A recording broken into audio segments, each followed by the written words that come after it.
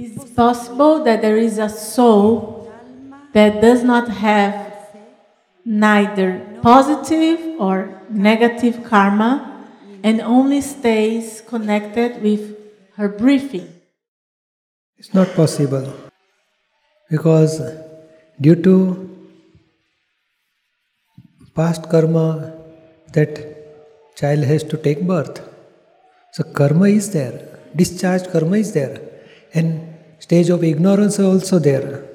So whatever happen, suppose child is hungry, he feel unhappiness. If he feeds something, it becomes happy. So happiness and unhappiness is a charging of new karma for the child. And whatever suffering comes is a discharge karma for that child. So without karma, positive or negative, the child may not be there. All in ignorance stage, all worldly people has discharge karma as well as charge karma all the time, from birth till death.